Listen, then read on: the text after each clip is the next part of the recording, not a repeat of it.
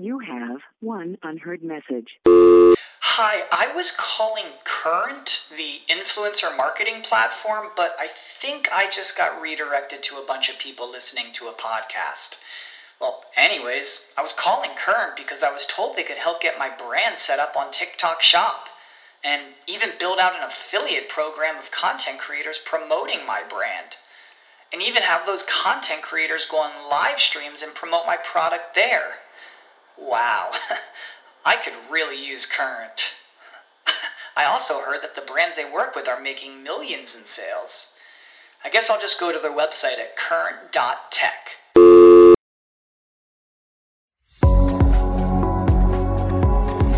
The T-Biz podcast delivers tea news that you need to know. A recap of the week's major headlines with commentary and cultural trends hosted by Dan Bolton. It is the voice of origin for tea professionals and enthusiasts worldwide. Think of us as a digital caravan of storytellers, bringing authentic, authoritative, and exclusive stories to you weekly from the Tea Lands.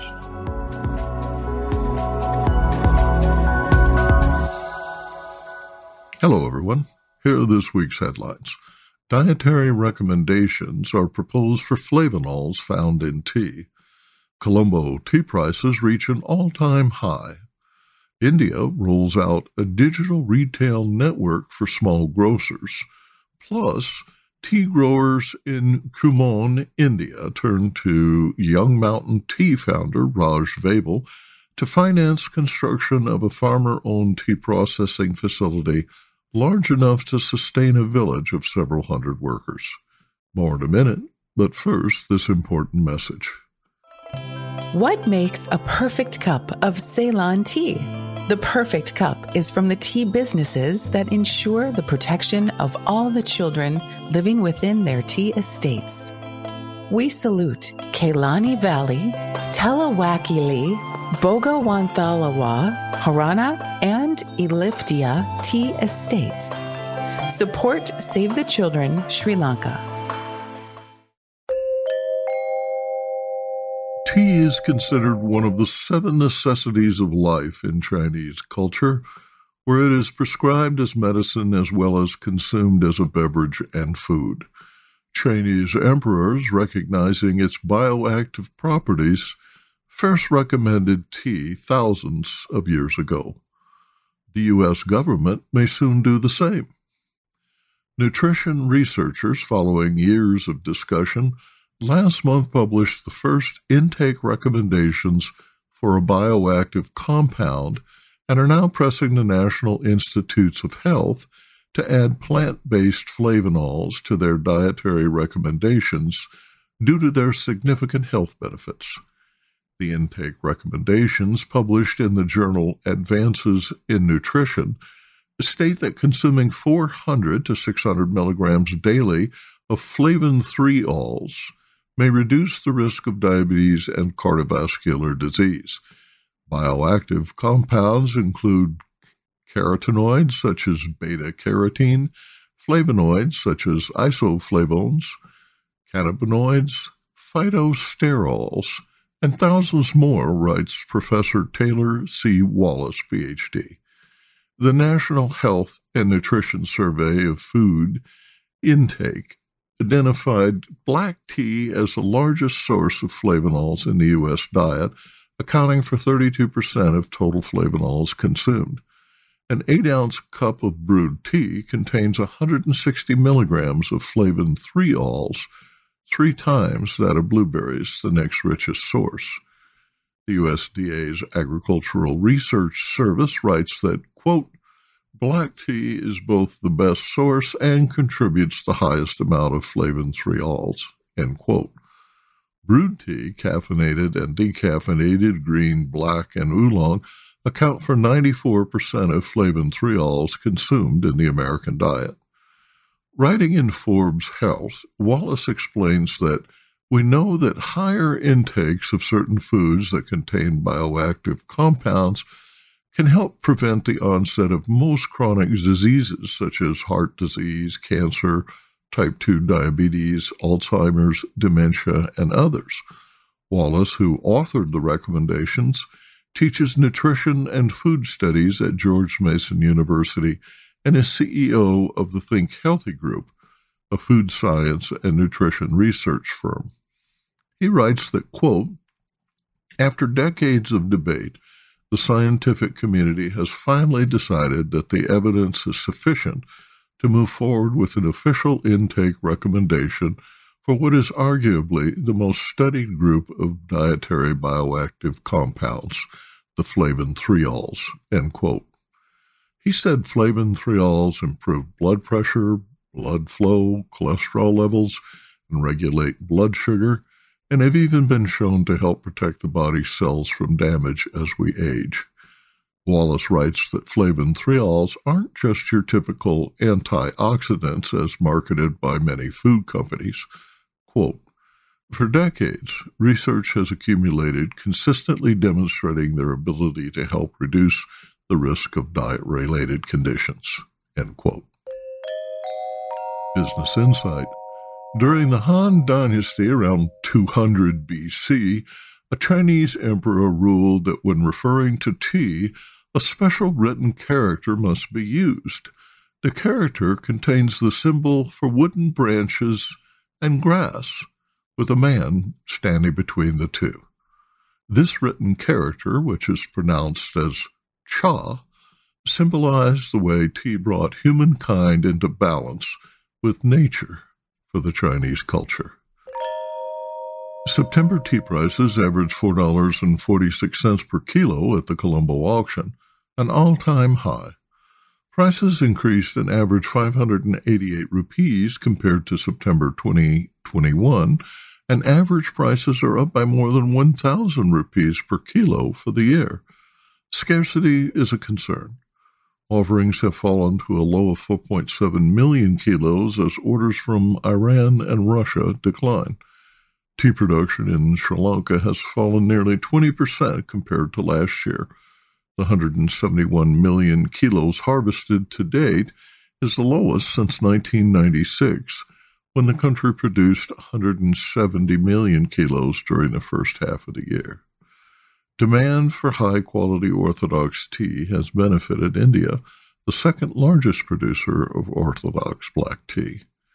Unlike Sri Lanka, India's tea production totals are up by 16% through May, before declining 2% against historical averages in June and July due to flooding. India harvests 54% of its tea during the first 5 months of the year. Credit rating agency ICRA predicts Orthodox players are likely to see margin expansion in the fiscal year 2023, while crushed hair curl variety margins are likely to remain range-bound, with cost pressures emanating from the wage hikes announced by the governments of key tea-producing states. Packaged tea is never more than a stroll away in India, where neighborhood grocers account for 90% of sales of fast-moving consumer goods and 78% of all consumer goods. These small general stores, known as kirana, comprise 10% of India's economy, a share that grew during the pandemic as stores expanded services. Many now sell mobile phones and serve as parcel delivery locations for Walmart-owned Flipkart, Amazon, and the Reliance Network. The millions of urban and village kiranas employ 8% of India's workers and generate substantial earnings with profit margins that range from 5 to 20% per store, more than double that of Western grocers. The Open Network for Digital Commerce, ONDC, is a government initiative that launched on September 30th in Bengaluru and will soon begin a beta test in New Delhi. ONDC's open-source protocols encourage facilitator-driven e-commerce independent of the big existing platforms. Paytm manages the ONDC interface for the buyer side of transactions, enabling sellers to accept payment via the web. The decentralized network is expected to attract many back-end partners such as logistics and e-commerce hosting services, and designers creating virtual storefronts. Consumers seeking services or a particular product can choose among thousands of locations that stock the item for in-store purchase or delivery. According to the Economic Times, India's e-commerce market will generate $120 billion in sales by 2026, up from $38 billion in 2020. Digitization is a priority as India seeks to discourage cash transactions, but the most important benefit of ONDC is that local businesses can competitively offer services outside the constraints of massive marketplaces such as Amazon India and Flipkart. Business Insight. There are 5,300 grocery stores in Canada and 63,000 grocery stores in the U.S., about 300,000 food stores in Europe. No one knows exactly how many kiranas there are in India. The government considers 15 million a conservative estimate. Amalgamating even the 6.7 million urban kiranas into regional hypermarkets holds little appeal. Most kirana are family-owned and managed with phones and handwritten ledgers. Each store provides a few hundred neighbors with a refined, demand-based selection of goods, many seasonally and locally produced, and often sold at prices below that of supermarkets. Imagine the business advantage of digitizing point-of-sale transactions, accepting online payments, tracking inventory, and small-scale marketing to the people you see daily and know by name. Arvinda Anantharaman in Bengaluru reports on this week's tea auction prices. India Tea Price Report for the week ending October 8, 2022. The Tea Board of India has announced a study on the domestic tea consumption patterns with the aim to increase it. The study will be carried across the country. Now, India is the second largest producer of tea and also a significant consumer. In 2021, domestic consumption stood at around 1,100 million kilos of tea. However, the per capita intake of the beverage is low at 850 grams. Further, the tea sold within the country is the commodity segment, which is priced low, and tea has not been positioned or marketed as a refreshing and healthy lifestyle choice. But the industry needs its domestic market to offset losses from exports and to absorb the bulk of the tea produced here. So this study will be an important one to see how tea can be promoted and consumption can be increased. In tea prices, North Indian auction centers were closed on account of the Dasara festival. Auctions took place in the south as usual. Kunur and Cochin saw good sale of leaf tea with about 90% of CTC leaf on offer sold in Cochin. Major blenders and exporters were active for CTC leaf, while exporters were active for orthodox leaf. In Coimbatore, CTC did better than orthodox tea. Exporters were active for both orthodox leaf and dust. Kochi saw good demand for both orthodox and CTC leaf. And now, a word from our sponsor. Q-Trade understands that a successful tea blend goes beyond the creative fusion of appearance, aroma, and flavor. Our multi-award-winning product development team is passionate about converting natural ingredients into sensory experiences that customers crave. Every recipe is formulated with a commercial backbone of dependable quality sourcing with a pricing structure that supports a safe, regulated, profitable, and scalable blend. Q-Trade meets every brand's retail, food service, and e-commerce need. For more information, visit our website, qtradeteas.com. This week, T-Biz travels to the Himalayan peaks of Kumon, India, where Raj Vabel, founder of Young Mountain Tea, is helping finance construction of a farmer-owned tea processing facility with a capacity of 75,000 metric tons per year, enough to sustain a village of several hundred workers.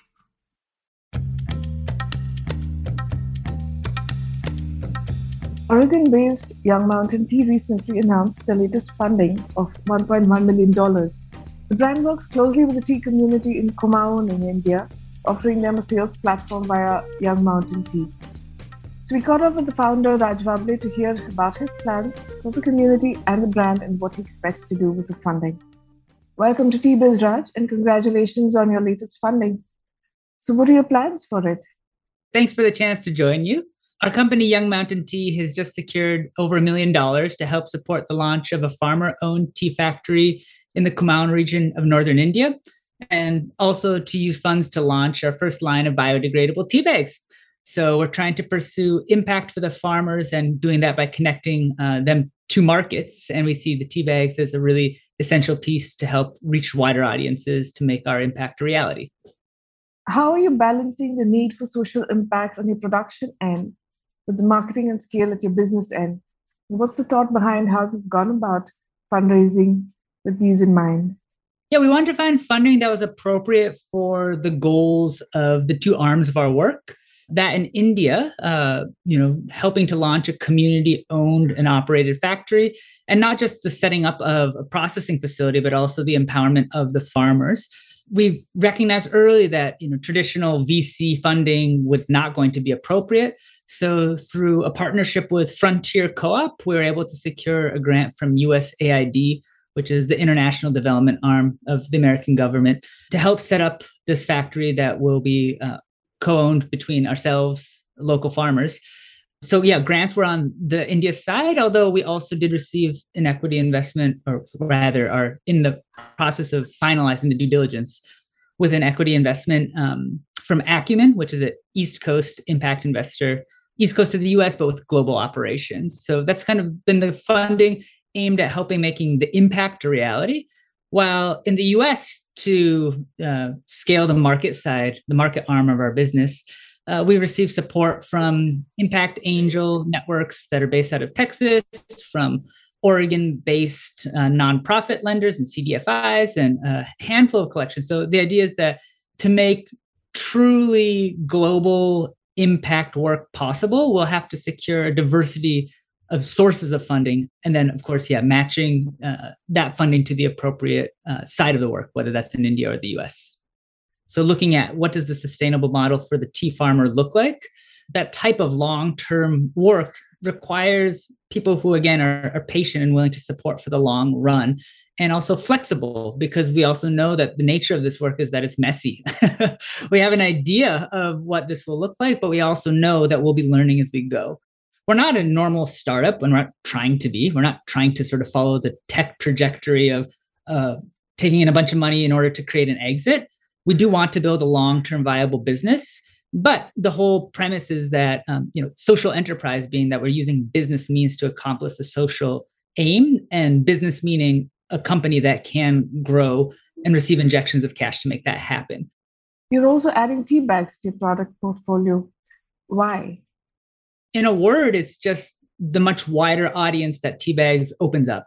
We're now 9 years into our work, and for the first 9, we were exclusively loose leaf, which, as a person for my personal interests, which are very much in the realm of specialty tea, it's a great fit. But the reality of setting up a processing facility is that we have to move a much more significant volume. And if our timelines are accurate and this factory is producing tea in about 8 months, then we need to do that fairly quickly. And so the role of the tea bags is to open up channels into parts of the tea market that are currently closed to us. So specifically, what we're really excited about is food service. So providing, sustainably grown teas to institutions that have made commitments to lowering their impact, and also supporting different types of regenerative agriculture. So, for example, our first client to bring on these tea bags is a Fortune 500 company that has a commitment to reducing its waste. And so by making these tea bags fully biodegradable, from the tea bag to the envelope to the boxes that the teas come in, we're able to help them sort of check those boxes. And through our partnership with them and companies like that, we're hoping that we can create a form of, a business that can scale, not necessarily explode and grow quickly, but has the potential to scale to the size of the opportunity that the US tea market has. What are your plans for the factory at Kumaon? Well, it's to make a fairly small scale specialty tea factory. that produces a wider range of teas than India has traditionally made. So in addition to top quality orthodox black, we also want to make whole leaf blacks, like shaped greens, white teas, and silver needle types of teas. And we're taking a lot of inspiration from our mentors at the tea studio in the Nilgiris in South India, Muskan and her father, Indi, really leading the charge on helping us to expand our ideas of what Indian tea can be. So the idea is to take that kind of philosophy that, these teas all coming from the same leaf, there's a lot of untapped opportunity to make new types of teas, but then also draw in a community element. And so there's a lot of effort, thought, and sort of support for ensuring that the farmers are not just token owners in this factory, but rather actively involved in the governance structure, from holding seats on the board to helping us guide the direction and the styles of tea that we're making. And so this is a long-term investment of time, energy, and money. And the hope is that ultimately, as I was saying, that we can at least pilot a model by which the farmers themselves participate in the benefits of the processing step and not just the cultivation step of tea. Where and when will the factory come up? It's in a village called Champawat, which is in the far eastern part of Uttarakhand, right on Nepal's western border. It's a stone's throw away from Nepal. The plan is to have this up and running by next April. The land's already purchased. We have an architect selected. We're working with a handful of technical consultants, including Mr. Nigel Melican, to help source our equipment to go into it. Because we're working with a local partner who is Desmond Birkbeck, whose family goes back generations in the Aryan tea, and he himself has helped set up 3 other factories in this region, which were all set up on behalf of a government program. We have confidence that we have the local acumen necessary to pull off this kind of venture. And how many farmers are part of Champawat who would directly be associated with the factory? Yeah, this will be a question that we find out over time. So right now, there's 500 tea farmers that are all growing tea as part of a government-run program. That government-run program is beginning to sunset itself. And so it will be a transition window where the government begins to pull back their efforts. They've currently been involved with both the cultivation and processing style. The plan is that they'll be handing back the land to the farmers that they've leased to date. And we will help to smooth that transition by setting up this factory so that the farmers have a market for the harvest. Because as we all know, just the harvest alone of tea is not enough. It needs to get made into a finished good before it has commercial value. So yeah, we're curious, to be honest, to figure out how many of those 500 farmers will stay in tea. And our hope is that we're offering an interesting enough opportunity for them that we can continue to work with the full 500, but it might be a smaller number initially. It might be something like 25, 50, 100. But I'm actually in India right now and headed up tomorrow to go help resolve that question because it's an important one. But it'll be several hundred is our estimate. And this is actually a big part of the work, is to figure out, this type of factory, not huge scale, 30 metric tons is the capacity that we're angling for. How many farmers can that support in a meaningful way? What are you hoping to see develop from these initiatives, and what are you looking forward to? We view, hopefully, that this work is going to be certainly not done in isolation, but in collaboration with a lot of other people. They're doing really positive and connected work. And so actually, I have to thank the Tea Journey and the publication, the podcast, for helping introduce me to people that are actively involved with this type of work. Because the idea is that this will be a blueprint that we collectively work on to figure out what does this look like. And I guess I should share that the long-term plan is, initially we will have an ownership stake in the factory. Once it's up and running and viable, the plan is to sell that stake to the local farmers and then use the funds to set up additional factories and begin to bring it out into other areas first locally and then again, eventually beyond. Of course, step one is just get the first one up and going. But the idea is not for this to be just a one-off, but rather a learning experience for all people interested, not just in tea, but in agriculture, period, about what does really sustainable livelihoods for mountain communities look like. Thank you, Raj, and we wish you and the team the very best.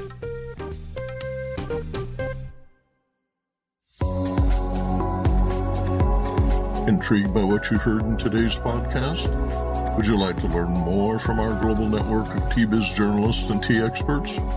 Remember to visit the T-Biz website for more comprehensive coverage. That's www.t-biz.com.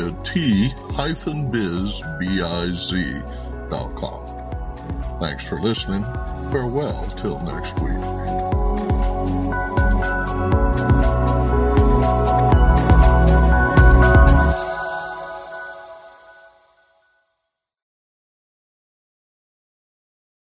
Without the ones like you, who work tirelessly to keep things running, everything would suddenly stop. Hospitals, factories, schools, and power plants, they all depend on you. No matter the weather, emergency, or time of day, you're the ones who get it done. At Grainger, we're here for you with professional-grade industrial supplies. Count on real-time product availability and fast delivery. Call, click Grainger.com, or just stop by. Grainger, for the ones who get it done.